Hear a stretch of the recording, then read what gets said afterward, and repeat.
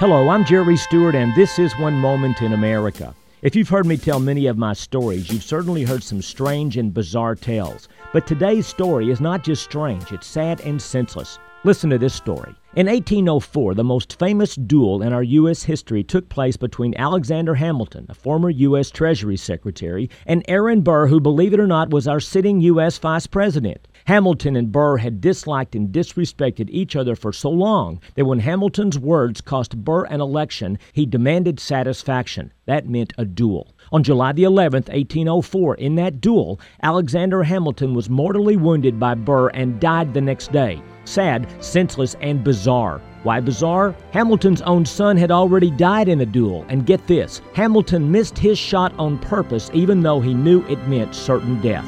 Wow. I'm Jerry Stewart, and that was One Moment in America.